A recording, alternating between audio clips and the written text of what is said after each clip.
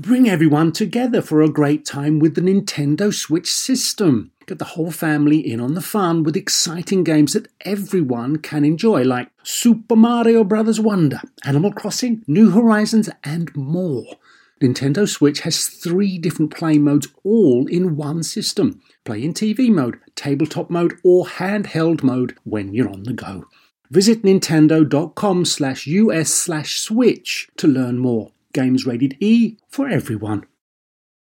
Apple Card is the perfect cashback rewards credit card. You earn up to 3% daily cash on every purchase, every day. That's 3% on your favorite products at Apple, 2% on all other Apple Card with Apple Pay purchases, and 1% on anything you buy with your titanium Apple Card or virtual card number.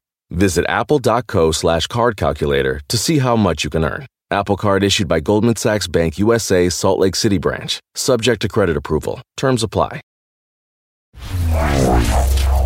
Welcome to Star Talk, your place in the universe where science and pop culture collide. Star Talk begins right now.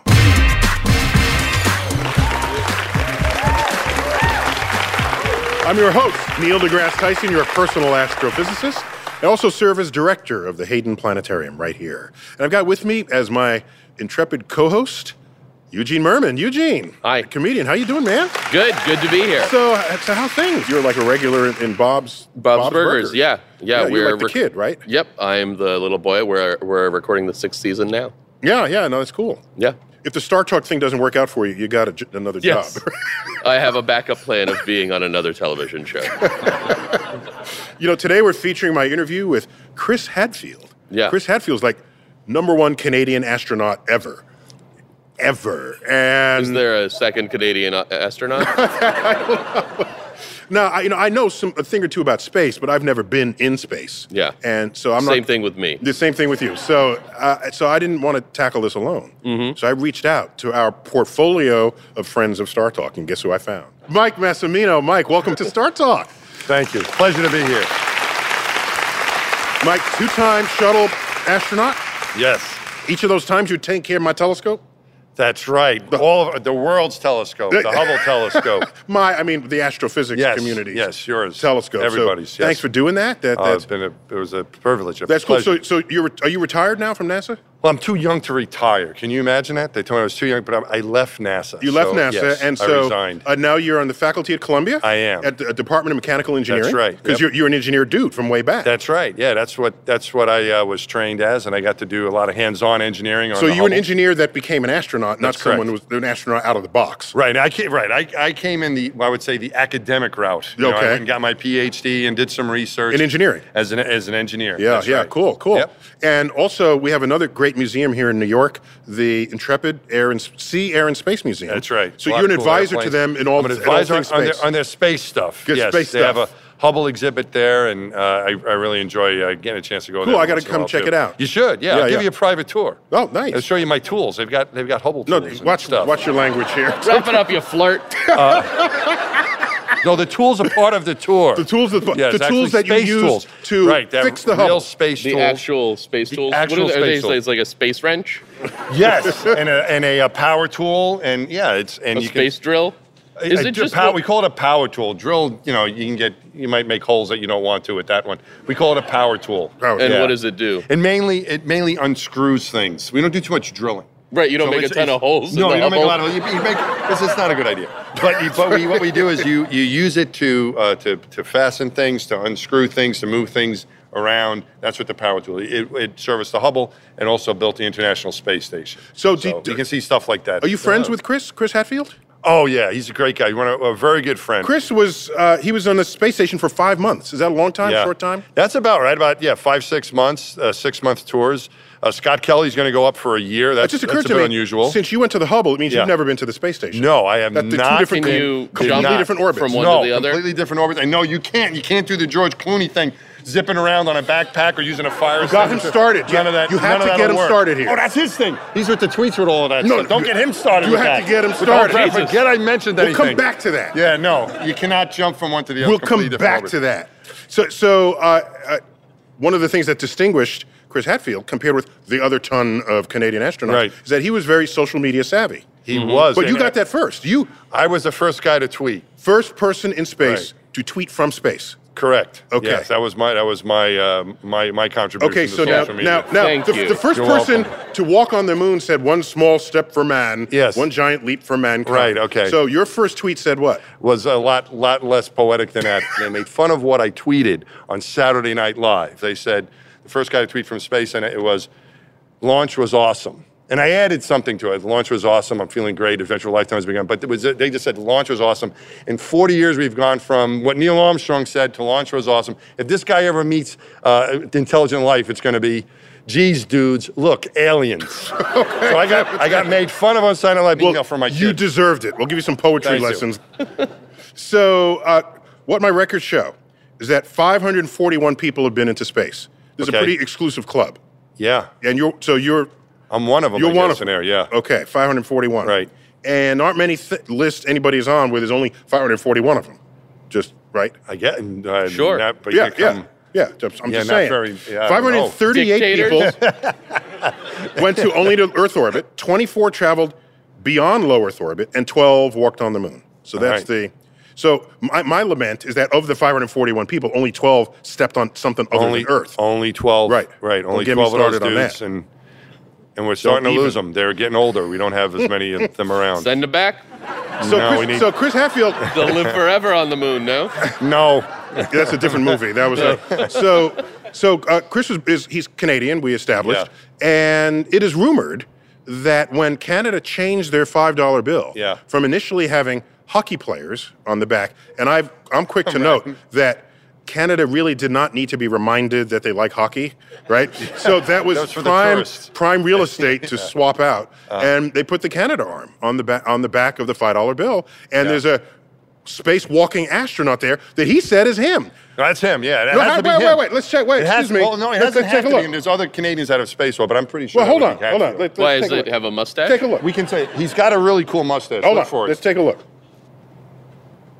Who is going to say that that's Chris You Hadfield? can tell. Look. See, No, see- you can't tell. If you can you zoom that in? So It's him. It's him. I'm sure it's him. Okay. You know what's a little Although spooky to me about that Yeah. picture? Is this menacing, out of focus maple leaf coming from space. Yeah, what the heck is that? And he's trying to escape Houston. So Chris grew up on a farm boy. Okay. Yeah. And he He's became, just like Captain Kirk. Yes, and he's from Iowa. Yeah, Yeah. Captain Kirk. Why do you know that? What do you mean? Oh, excuse me. I didn't know it's a stupid question. Oh, sorry. No, I just, Captain Kirk isn't a real guy. That's the Captain difference. Kirk is it's Chris Hadfield's the sorry. real dude. I watch science fiction, so I know the stuff inside it. So let's find out. I mean, not many people have walked in space, and he's been in space and the like. So I had to ask. He came through town, and I nabbed him, stuck him in my office, Good. and I had to ask him questions about Cool. what made him become an astronaut, growing up in Canada on a farm. Let's find out. All right. I decided to be an astronaut when I was a kid, and I'm a Canadian, and there was no role model. You know, there was no Canadian astronaut program. You know, and I just thought, well, That's kind of hard. Yes, I was thinking, well, what do you do? How do you do this? And I looked to the American program. I looked to my heroes of Neil and Buzz and Mike Collins, and they were engineer, fighter pilot, test pilots. And I grew up on a farm, with tractors and machinery, and so I thought engineering sounds You good. relaxed the definition of what a role model was to not have to constrain it to Canada. I expanded role model. Expanded the definition. But to me, it sounded interesting anyway. You know, I knew that there were geologist, astronaut with Harrison Schmitt on the moon, and there were doctors and things. But Isn't it growing sad up on that a farm, it that was interested me. all in singular? The geologist astronaut. Well, we I went was- to the freaking moon, and was we nine. count one geologist among them. I was 9 at the time, though, so the numbers were really small, of course. And so it's, and astronauts fly, so I learned to fly, and it all sounded interesting anyway. And of course, the odds of being an astronaut are so tiny that I wanted to do something that would lead to other things that sounded interesting to me anyway. So yeah, test pilot was always the intent, and then see what happened. So Mike, how'd you become an astronaut? I dreamt about being an astronaut. I was a little boy and watching Neil Armstrong and Buzz walk on the Okay. moon when I was 6. But unlike Chris, I kind of forgot about that dream until I got older. And once I got out of college, I decided that's what I wanted to try to do. Went to graduate school, got my PhD and started applying while I was in grad So school. you'd be as a mission specialist, which is what they Correct. call the academic Right. branch. So Chris went So- the pilot route. So he's the right stuff. Yes. He's like Hal Jordan. And then what are you? The wrong stuff, apparently. You're setting me up. What else would I say? He's fighter pilot. He is. We He's a learn cool about the fighter pilot. He's got a really cool mustache, too. He's- You've yeah, got to work yeah. that That mustache is into the clearly a conversation. disguise. It is a really cool. No, it's real. I've tugged on it. It's a real mustache. He's Canadian. Let's find a little bit more about Chris's background. Yeah. Because he's into seriously dangerous stuff. Correct. Let's He was a find test out. pilot. Yep. As a test pilot, we had one friend die a year for like 10 years. Qualified people, because that was a dangerous profession and we did it every day. Fly in space once every 6 or 7 years, so at least the frequency of risk is lower.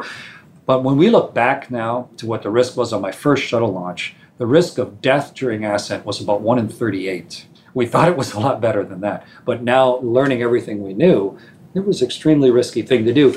But you go, okay, this is going to be risky, but it's worth it. Now my job is to not die doing this. How can we spend the next 3 years learning so much about this that no matter what happens, we have a plan and we're going to react so that we improve our odds of surviving? And I take it that since you are here with me now, you didn't die in any of No, these. I came close a couple times, but You had to parachute a few times? I've never had to jump out.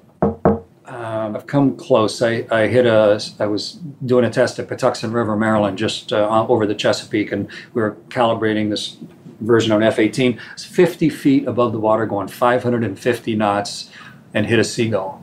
And if he'd been an inch or two over, he would have come through the windscreen and killed us both. But he just went down the left side, did a bunch of damage to the airplane. But, a couple of close calls like that. So I've been both A really seagull careful, at but really 550 miles an hour. Yeah, it's a cannonball at that point. Yeah, It yeah. didn't do the seagull any good, but the airplane and I survived. Why? So that's not even a fault of the airplane. I mean, when I think of the risk that fighter pilots take, I'm not thinking they might fly into a seagull.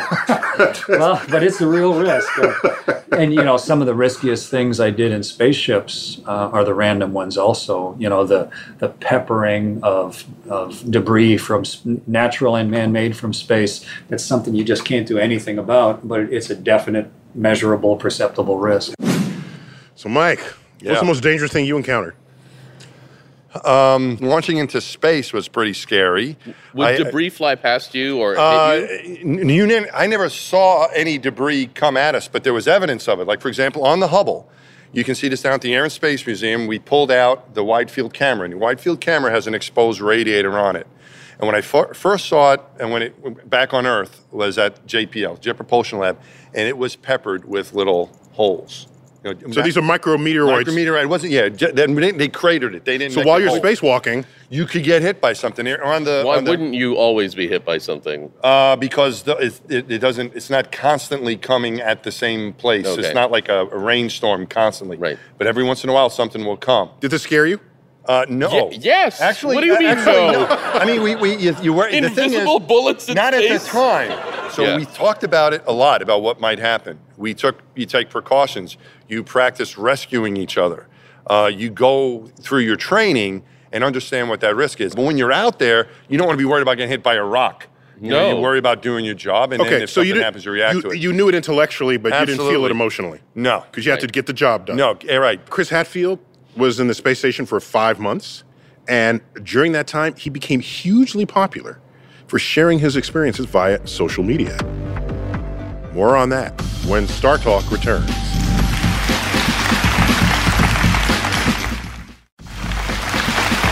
We're back on Star Talk. I'm here with Mike Massimino, shuttle astronaut extraordinaire. You like that? Can I? Yeah, that sounds. I wasn't going to say anything. Keep going. Keep that that was going. really good. I liked it. And Eugene Merman, my comedic co-host. Thanks for always being here. So one of the things that distinguished you as well as Chris Hadfield in this episode we're featuring my interview with him is that you were both social media savvy. Yeah. He perhaps a little more than you. Oh, way more than I was. Yeah. Yeah, I was first to tweet and did some Twitter messages, but Chris took it to a whole nother level. A whole nother level. Yeah. So I checked your Twitter numbers just before we began. Uh-huh. Just Now, What's the latest? we agreed he's the right stuff because he was the fighter pilot. Cool guy. And and he's got the mustache. he's got the As stash. you do as well. He's got the stash. I got a big stash. mustache, yeah. People said this is like a 1970s porn stash. That's what they all had back then. I don't know who's telling you that. I wouldn't know. But Catfield has a cool one. He's got a cool one. So mine's not cool. I know yours is cool Fine. as well. I used to have these big mutton chops. They were totally in style in the day, for a few years. But I had to say I took them out for Star Trek pointies. But with the social media, he ended up accruing 1.26 million Twitter followers. Yeah. So I asked Chris, what's it like to have flown before social media and then fly in the era of social media? Times are different. So I just asked Chris to reflect on the difference between then and now. When you're asked to do something on behalf of a lot of people, how do you share the experience? What's the right way? On my first flight, I would grab a camera. This is in 1995, a Hasselblad with 70 millimeter film in it, right? Take a picture of someplace. And first thing is, well, was that a good picture or not? Did I get the f-stop? Did I get everything just right? I don't know. So you bracket it, you hope. And then you get home, and a few weeks later, they have this big roll of film, and you look and go, what the heck is that? And you go, I think that picture's okay. And then they make you a print of it, and you go, yeah, that's a nice picture. I'd like a slide, please. And then they make you a slide, and now you have this little tiny slide of some place on Earth. And now, how do you show that to the person that it's interesting to? Now on the station, That's the old days. With social media, you can grab one of the cameras on board, take a picture of someplace, go click, pull the chip out, stick it in the computer, and on Twitter immediately say, not just to people from that place, but around the whole world, say, look at this, look at this place. And the power of that was amazing to watch. Stuff happens so fast on a space station. You're going so quick around the world and on space flights, and often you kind of go, that was amazing, but I don't have time to think about it right now. I just have to shelve my reaction to that thing. I'm going to maybe take pictures of it or something, and later on I'm going to think about it. And I still... So it's delayed emotional investment. You have to. You can't keep up. It would just overwhelm you if you tried to keep up emotionally with what's happening, especially during a shuttle flight. But even on a space station flight, if you and I were by the big window of the space station, and we went around the world once together, what would I show you? What would, look at this, look what's coming, look up ahead at Mount Tanaka, or wait till we get to Tokyo, or look what we're going to see of London, and then France 15 seconds later. Cool. Would you say that social media has boosted public interest in space? I think I look at these Twitter numbers.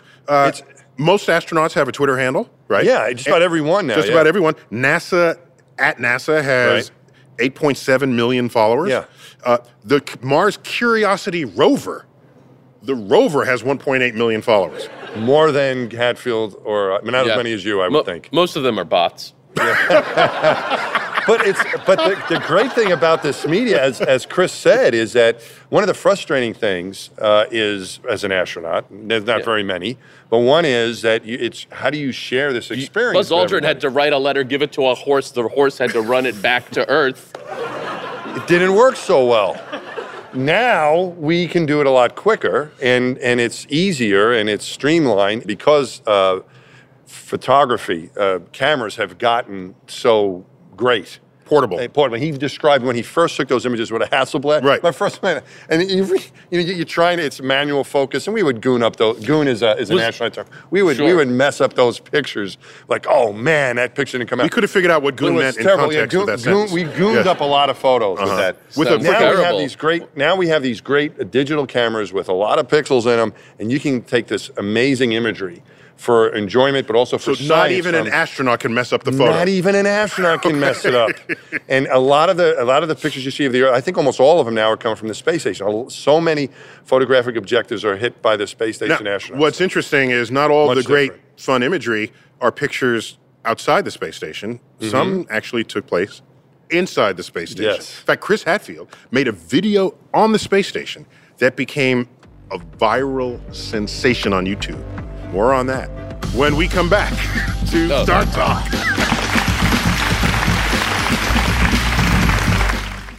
Sleep, grocery shopping, themselves, just a few things working moms seldom have time for. And during tax season, you can add taxes to their list. So for all you working moms, make the easy switch to H&R Block and have an expert make easy work of your taxes. H&R Block guarantees your taxes are 100% accurate and your max refund or your money back. Plus, with their no surprise guarantee, you'll always know the price of your tax prep before you begin. You can even have an H&R Block Tax Pro do your taxes in a Block office or online from the comfort of your own home.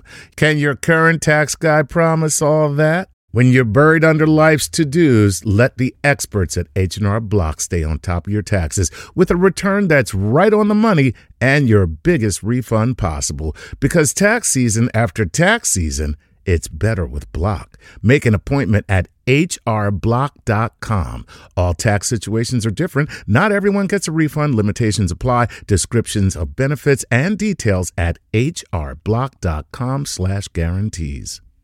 Whether you're a family vacation traveler, business tripper, or long weekend adventurer, Choice Hotels has a stay for any you. And that's good, because there are a lot of me's. Choice Hotels has over 7,400 locations and 22 brands, including Comfort Hotels, Radisson Hotels, and Cambria Hotels. Get the best value for your money when you book with Choice Hotels. Cambria Hotels feature locally inspired hotel bars with specialty cocktails and downtown locations in the center of it all. Hey, that's me. Radisson Hotels have flexible workspaces to get the most of your business travel and on-site restaurants.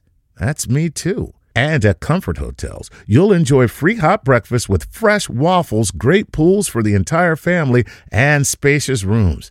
Hey, that's me too. I guess I'm just going to have to stay at all of them. Choice Hotels has a stay for any you. Book direct at choicehotels.com, where travel comes true. We're back on Star Talk. Of course, I'm your host, Neil deGrasse Tyson. Eugene Merman, my comedic co-host. Mike Massimino, in the Star Talk family, my favorite astronaut. I'm pretty sure of that. I should double check, but I'm pretty sure I'm that's the only true. one in the house right now, so it's okay. So it's okay. Yeah. You don't have to tell anyone else that. Two-time shuttle astronaut. Never been to the space station, though. No. Yeah. So the shuttle is not as large as the space station. So no, not even if close. you wanted to do fun things, you're limited to just sort of the seated area. This is true. Yeah, yeah. So, but Chris was on the space station. He could fly. And we've already established that he was pretty good with social media. Oh, yeah. And he recorded a video that went viral. And it's the first music video from space. Let's check it out.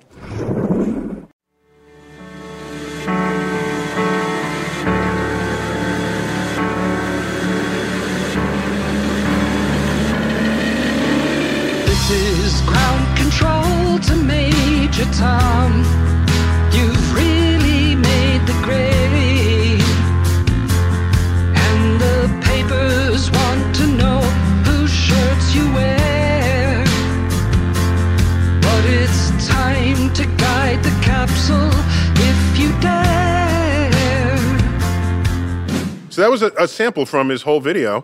Yeah. Where it's Space Oddity by David Bowie. Right. And if you listen to the words of that, I mean, it's quite compelling. And I remembered hearing that, and I said, this is an artist singing about a future we don't have yet, right? And I that was sort of a force operating on culture that I hoped would have continued and that we'd all be on Mars today. Yeah. But that's Ziggy Stardust is the reason we would like to go. So here's the data. So it's obviously Space Oddity by David Bowie, first music video ever filmed in space. 24 million hits on YouTube.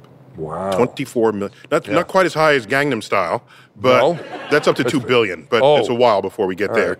Maybe if he'd only danced like a horse, we would have more science funding. That's a debrief item for NASA. Yeah. We need more of that. So do you think people, why do you think people resonated so much? Because he shot a music video in outer space. That's why. So what I wanted to know from him is, how the hell did he get a freaking guitar in space? Yeah, did that cost like $8 million? Let's find out. It's a really good guitar, though. Let's find out. How did this man get this guitar in space? The NASA psychiatrists and psychologists put the guitar on board because there's always been guitars on space stations. The Russians had one on Salyut, and then they had it on Mir. I brought a guitar to Mir in 1995. But So you've been guitaring in space for decades. Well, I've been a musician my whole life. But when I got to the International Space Station, they had already put a guitar up there. They brought it up on the shuttle in the summer of '01. And so it's been up there for 13 or 14 years. And it's just a little guitar, had to fit, it's a parlor-sized guitar, but it's a good one. And it gets played pretty much every night. There's lots of astronauts who are musicians. Really? And it's really nice to have. But not all of them had a 22 million hit video. No. That was just bizarre. I got to hand it to you. That's, you picked the right song for that. As soon as people heard there was a musician in the space station, there was this social media clamoring for, well, you got to cover Space Oddity. And I was thinking, who covers Bowie? Why would I ever do that? Besides, the astronaut dies at the end of the song. It's not a good song to play. Right. But my son said, you've got to. Everyone really, do it for everybody else, not for you. And I got him to rewrite the words so that the astronaut lived at the end. And then I made an audio of it, and then got friends to put the instrumental underneath. And then our Evan weighed back in and said, it's got to be video. You're on a space station. It's got to be video. So one Saturday I went around and made the video of it, and then he edited it with a friend back on Earth. And as you say, it's beautifully edited and it's great. Yeah, huge response. It's exactly what people wanted, what I think people needed. I think we grew up in an era where the astronauts were not that. I think it's also an interesting crossover, between fantasy and sort of fanciful visualization and fiction with reality. And for the first time, they completely cross over on board a spaceship. And seeing culture that way, it's not just robots doing experiments someplace weird. This is us in a new environment looking at our own culture. It's poetry, song, and storytelling, science fiction. I think that's why so many people found it a little bit fascinating to see. And it's a little bit fascinating? Times. Yeah, it's crazy to see the result. So it's not the first time music has been played in space. The golden record on Voyager has music on it. And so that's intended for aliens to go upon retrieving the spacecraft. In fact, it's one of these. I wore my... what do you got there? I got everything. Every square is a different... So the space probe. You have a Hubble on that one? You must have Hubble on there. No, there's a pre-Hubble. Oh, okay. My ties go way back. But I have Voyager here, clearly. All right. It's this one. It's obviously that's Voyager. Cool. Just what I'm saying. Got it. Yeah. Obviously Voyager. So it's got a record with sounds, music that from all around the world, Eastern and Western music, and things like heartbeats and sounds of life. Yeah. They're going to be aliens when they come here. They'll be blown away by Radiohead and how far we've come with our music. Wow. So he plays music in his spare time. What do you do in your spare time? When I'm in space, John Grunsfeld, a good friend of ours, is an astronomer. An astronomer. So John and I were more or less glued to the windows. The other guys were, I don't know what they were. They were like watching movies. Remember? Listen, I'm up there looking out the window with Grunsfeld, and my friend Drew Feusel yells up, "Hey, Mads, come on down. We're about to watch Nacho Libre." I tell you what, I'll watch that. I'll watch that later. You're watching Earth go by at 18,000 miles an hour. So these are badass other astronauts that don't have to look at Earth. Right. They're going to watch Nacho Libre. Great movie. But not what I was going to do when I was in space. Fine, great. But the thing I was going to say, Neil, great. Really, yeah. But I saw the movie. It was okay. Yeah. Not compared to what we were looking at. But what I was going to say, looking out the window with Grunsfeld, it is the real stuff that you're looking at. The stars don't twinkle. They're perfect points of light.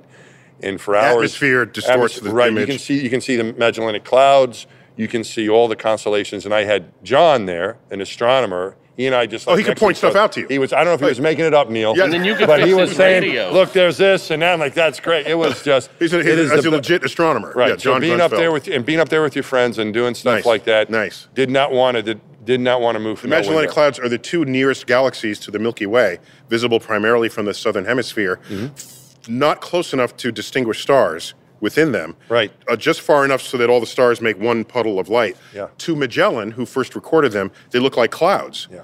And so I said, I see clouds in the sky, and they're still there, and then they're still there, and they're still there. Yeah. And so they came to be known as the Magellanic Clouds. I want to go to space with you. So next, we'll hear about something few of us ever get to experience, and that's living in zero G. When we come back to Star Talk.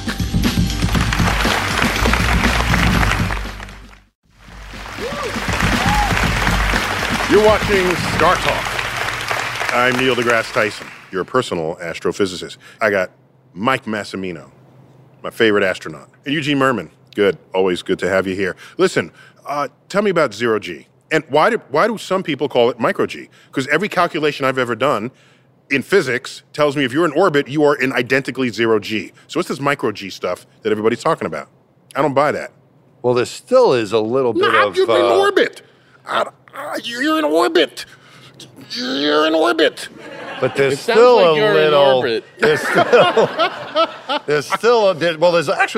a lot of gravity still pulling on Yeah, you, of but you're course. going so fast. Gravity continues out to... Right. But in free fall, there's no net force of gravity on you, and you're in free fall. That's what orbit means. That's what Isaac Newton determined in Principia, 1587. So you're 1687. telling me it's actually zero G? I'm telling... Now, I've yet to have someone convince me Maybe that they're there's just trying to cover their ass. You know what I mean? Maybe a little bit. What's the maybe difference there's a little between bit zero there. and micro? I mean, I get it vaguely. Micro means there's just a little trace of But gravity. what's the on you. debate? Why do you think one NASA and calls you it think... microgravity. Right, exactly. And as a physicist, I call it zero G, because that's what orbit means. I'll tell you what it is. You ready? If I cut the elevator cable and you're in the elevator, yeah, you fall, the elevator falls. If I put a scale under your feet, the scale is falling, everybody's falling, scale reads zero. Because everybody's falling together. You're in free fall. Okay? You got that? Yeah. Got that? Okay. Yeah. Let's do the Newton experiment. We're on the top of a hill. You send out a cannonball sideways, it falls. Sorry, take the cannonball, drop it, it falls, right? Give it sideways motion, it still falls. The cannonball is weightless the entire time because it's freely falling to the earth. You just gave it some sideways speed. The cannonball don't care. It's falling towards earth. You throw it a little farther, it goes farther away from you around the curvature of the earth. There is a speed with which you can launch the cannonball where it goes completely around the earth and hits you in the back of the head. And it is weightless the entire time. So if you cut an elevator in space, what happens? In space. What about maybe it's a little bit of the drag, maybe? The real issue here is if you're weightless for a really long time, what's it like to come back? Back to Earth. Back to 1G, I asked him. I always wonder what it feels like to come back. And now you're back in 1G. It's brutal. So why ever come back? Go stay up there. Gravity is the ultimate oppressor. I mean, it literally grinds everybody into the ground, you know, and you get used to it when you live here, right? You're used to balancing your head on top of your neck and fighting gravity all the time. Is that what I'm doing? I'm balancing my neck. If you think about it. I never thought about it. Think about doing a plank and the effort you do just holding your body. Plank. The plank is where you're... Yeah, just sort of it's a push-up without a push-up. Yeah, when you're up. But, you know, after just a little while, your body starts shaking with the effort. And all you're doing is just holding yourself against the perpetual tyranny of gravity. And so when you've been weightless for half a year, you get so used to the effortlessness of that and the freedom of it. And when you come back down into gravity, it feels unfair above all. It's like, you know, like Gulliver with all the strings tied around him. But at the same time, your body's completely unadapted, unused to it, and your heart has forgotten how to pump the blood and lift it like a conveyor belt up to your head, and just lifting your arm, and your balance system is shut down, and your body's just a mess. So it's like combination between maybe an illness and a car crash when you come back. It's not easy on the body.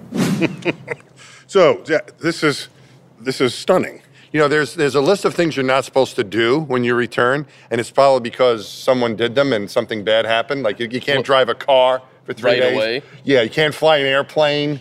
But your vestibular system is messed up. You know, your head eye movements as your So head, there's astronaut instructions like on the side of a medicine bottle. Do not operate heavy machinery. Exactly. After No you come heavy back lifting. to 1G. Your spine is settling back in. So and you told me that, I got to hear it again. You have a different size suit for spacewalking. Correct. Than you do for launching into space. That's right. Because you grow. You do. Your spine elongates in space. You gain about an inch to an inch and a half. So you grew an inch to an inch and a half in space. Yes. And you shrunk right back. It comes right back. So all that is settling. Your spine is kept in place by gravity, right? Or helped be kept in place. It's kept in place by the spine, but also gravity assists. And when it elongates, when you come back down, it all settles. So that's why for 3 days you're not supposed to do any heavy anything. lifting. So when you come back, do you have a glass in your hand, just let it go? That and then that has happened. I saw it happen. Scott Altman and I were having lunch at crew quarters right after we got back, and he's looking at me, and he does like this, and I think he realized once he went like this, and I was like, "What are you doing?" He's like, "Gravity." And I floated a bag of groceries out of the minivan. Because now astronauts drive minivans. Oh, you drive a minivan? Wait, what is Chris Hadfield drives a Thunderbird, and he has a cool mustache. So and you drive a minivan? I drive a minivan. Okay, so he really is the right stuff, and you're not. Now you're getting the picture. Okay. But I took out a bag of groceries and just went like this. And I was like, as soon as you let go, you realize what you did, but it's too late. Uh-huh. Even on the 2-week mission that I was on, I felt like I was going to fall over, and that was only after 2 weeks. 6 months, like Chris, if you see the way those guys get out of the spacecraft, out of the Soyuz, they're more or less carried out. Just to make now sure we don't they're have okay. the record for most time in space. It's the Russians, isn't it? Yeah, if you look, that's another thing you can go and Google. But if you look at the number of people with time in space, the Russians lead. They don't have as many astronauts. They have cosmonauts. They don't have as many people that they send, and they send them more often for longer periods of time. Well, times have changed since the Cold War and the space race, and we'll find out what it's like to be an American on board a space station full of Russian cosmonauts when Star Talk returns.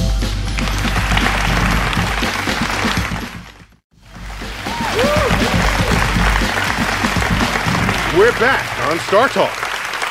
We're featuring my interview with Chris Hadfield, a Canadian astronaut who's got a mustache that you admire. Yeah. I do. Never say anything about my like mustache. a young Walter I White. like yours too. Yeah.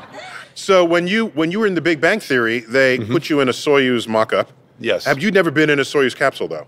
I've been training. I mean, yeah, I've been in a Soyuz. Because you might have to before. escape. In case you have to go to it to land on Earth? Well, yeah, more or less. But even though my flights were to Hubble, most of my training, before you get assigned to a flight, you don't know what flight you're going to get assigned to. Oh, so a just lot of my all-purpose training, astronaut. So a lot of my training was space station related. A lot of my spacewalk training, a lot of my systems training, and so on was station related, which included a little bit of Soyuz for me. Because we don't like to remember. I mean, it's there, it's not hidden, but we don't reflect on the fact that we have a space program entirely because of the Cold War. We think, we're Americans and we're explorers and we're discoverers. No, we were at freaking war with Russia. We wanted to be able to throw things at them from space. Right. This is a man speaking who was born in Russia. So which we is in that sentence? America. I'm a U.S. citizen. Where were you born? In Russia. But then I escaped here to throw things at Russia. So Chris Hadfield was once up in the space station and everybody there was a cosmonaut. He always had an American with him. He always had an American? Just for Tom safety? Marshburn. I know. I think him and a drummer. Was he a drummer? No, Tom was a medical doctor, but he always had Russians with him. So it's interesting to know, what is it like to work with Russian counterparts to who and what you are mixed crew in Russian space? Let's find out. Yep. How do you compare, like, American astronauts with cosmonauts? Now, you retired, and you can tell me now, so you don't have to hide this anymore. I know you were party line for a while, but now you got a book out, you can tell the story. I was NASA's director in Russia and helped build Mir on my first flight. And so, Mir, the Russian space station. Space station. And so got to know the place pretty well. The filter that selects astronauts, so many people apply and they, in right size, right weight, right education, right operational understanding of how things work. That filter, no matter what country it's in, tends to spit out fairly similar people. People with a similar sense of things, people with the right mental horsepower, the right sort of physical attributes, but also the same sort of attitude. And it was interesting to see when I meet the Japanese astronauts or the German astronauts or whatever, the Chinese astronauts. The similarities way outweigh the nationalities. And so whether you're a cosmonaut or a taikonaut or an astronaut or a spationaut, depending on the language, there's all a kinship. Can I share a story with you? I don't know if I ever told you this. When I was on the Presidential Commission to study the future of aerospace in the United States, we went around the world to look at the competition and what people are doing. We went to Star City, Russia, which is where they train the astronauts. Yep. So we're commissioners, right? And we happen to have Buzz Aldrin with us, so they gave us, that made them think a little more highly of us, perhaps. That's good. But always bring Buzz, that's what I say. Bring Buzz Aldrin. It helps every time. Yeah. But in any case, we go in there, meet the head of the center, in the morning. It must be 10:30 in the morning. And we're all crowded around a table, and there are translators there. Yeah. And we had been to many other cities sitting around tables with aerospace people, and even places where I spoke their language. I don't know Russian from Greek, but in that room when it's 10:30, he looks at his clock and says, time for vodka, and he opens up this cabinet, and glasses, it's one of these like James Bond kind of things. Yeah. Vodka comes out. We all get pour the vodka, and I'm ready to apparently my pinky went out, and you're not supposed to do that when if you're sipping vodka. It's not manly. I learned. They should have briefed you on that. Yeah, should have briefed me. That's literally the first thing they teach in Russian astronaut school. What I'm saying is, I felt a connection to this man that I did not feel to any other official meetings that we had all throughout Europe and the world.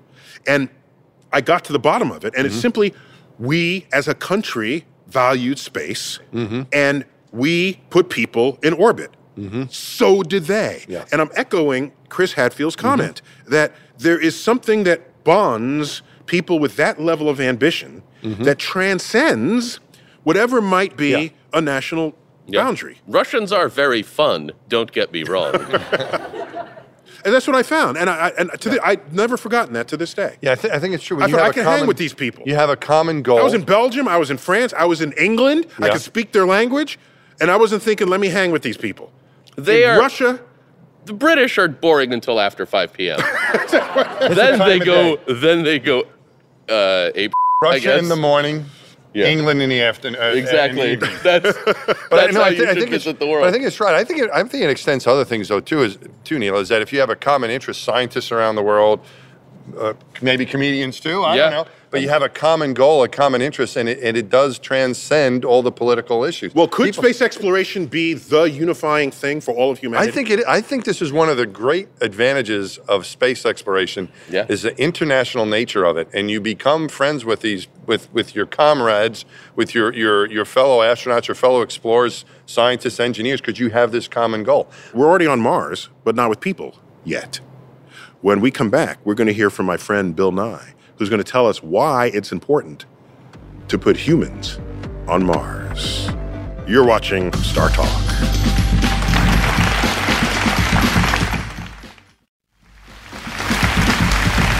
Welcome back to Star Talk. We're talking about going into space in a big way, maybe even going to Mars. We're already there. We got the Curiosity rover. But for some people, that's just not enough. For some people, like my good friend Bill Nye, he wants to send people there. Let's find out why. For me, it's all about exploration. Just going out there and seeing what's up there in space. Space is where we seek answers to those two deep questions. Where did we all come from? And are we alone in the cosmos? We're talking about looking for signs of life on another world. Now, the next logical place to look is the planet Mars. Oh, we've sent spacecraft, to be sure. Plenty of them. But what our very best robotic spacecraft can do in a week, a human explorer does in about a minute. So we have to go, and the sooner the better. Now, since humans are doing the exploring, we'll make discoveries, and we'll have an adventure. We'll bring our joy and our fear. We'll also bring our art. In the old days, we celebrated the singing cowboy as he rode the range along a new frontier. Well, now we have a singing astronaut who takes us on his adventure along a new frontier, the edge of space, beyond a new horizon. Yes, Bill. You can never sit that guy down. We're chasing him all over the city. So this thing about going to Mars, I think it's in all of our dreams. And I had to ask Chris Hadfield the same thing. Mars it lurks in our hopes and in our imaginations. And so let's see what he says. If there's a sign-up list, are you there? Are you on the list? Well, I want to be involved in the vehicle design. Okay. There are no vehicles that can take us to Mars right now. Right. And we don't go for rides as astronauts. We are intrinsically involved with making space flight safe. And so go to Mars, sure, conceptually, it's easy to say, yeah, sure, I'd love to. I got the orbit. I can plot it out. I'm there. Just go 40% faster on our way. But I would want to be really involved with the vehicles and making sure that we had a reasonable shot. I don't want to die on the way to Mars, but I would love the opportunity to be part of that exploration. Well, Mars, that's, of course, would be a very long journey. With the engines we have now. Yeah, certainly. And if it's a sort of a free energy transfer, there was 9 months or something there. Yeah, then you got to wait till we line up again, Earth and Mars. We're never going to go that way. So these are years. Yeah. And so you would need many guitars and many songs many cans of tuna, I think. Yeah, my prediction, we will never go to Mars with the engine technology we have right now. It's like trying to set up airline flights to Australia in 1920. Impossible. Unthinkable. We don't have the technology to make it safe enough that we can ever do it. We need to go from propellers to jets. We need to go from string wings to metal wings. We got to invent a bunch of stuff first. And there's no rush to go to Mars. There's no urgency. The Earth is a concern, but it's not horribly threatened that we have to abandon it. I think it's going to be incremental from station. That's a 30-year project. From station to the moon, that's probably a 50-year project. And then eventually... International Space Station. Yeah, and then eventually to Mars. So, Mike, you want to go to Mars? Yeah, I'd love to. Wouldn't you like to go? I'd like to go. I'd bring the whole fam. Yeah, it would be get like a Netflix account. That'd be good. But yeah, no, I think it would be an extraordinary. I have a slightly different reason for sending humans to Mars than Bill gave. Mm-hmm. Bill's absolutely correct. The human brain-eye connection can figure things out way faster than a remote-controlled robot. Mm-hmm. Right? Yeah. So there's a point of efficiency there. Plus, we can discover things that we're not programmed to have to notice the way a robot might. The rover goes really slowly. Goes really slowly. I mean, painfully slow. Painfully slowly, and it's got to be semi-intelligent because if it gets to a cliff, it was a 20 minutes communication time at the speed of light to say, "Watch out for the cliff." Yeah. And then that's why it has to go so slowly. Right. So yeah. Okay, so I say we need to go because that is, well, if it's only for pure science, you might not need humans. But I don't think that's why we ever went into space in the first place. I agree. It was advancing a frontier of discovery. And the people who did that, we built statues to them. We honor them. We name schools after them. And I don't know any statue built after a robot. Or high school. I can't wait. I can't. No, I just do. I look at history of statues. They're statues of explorers, also politicians and military people, and some eagles. In there are explorers, and I don't think our urge to honor explorers is any different as humans today than it has ever been. And so I value that as an enterprise, in addition to the science that we would conduct. So that's my 2 cents. Eugene, Mike, thanks for being on. And Chris Hadfield, what a guy. I am Neil deGrasse Tyson. I've been your host. And as always, I bid you to keep looking up.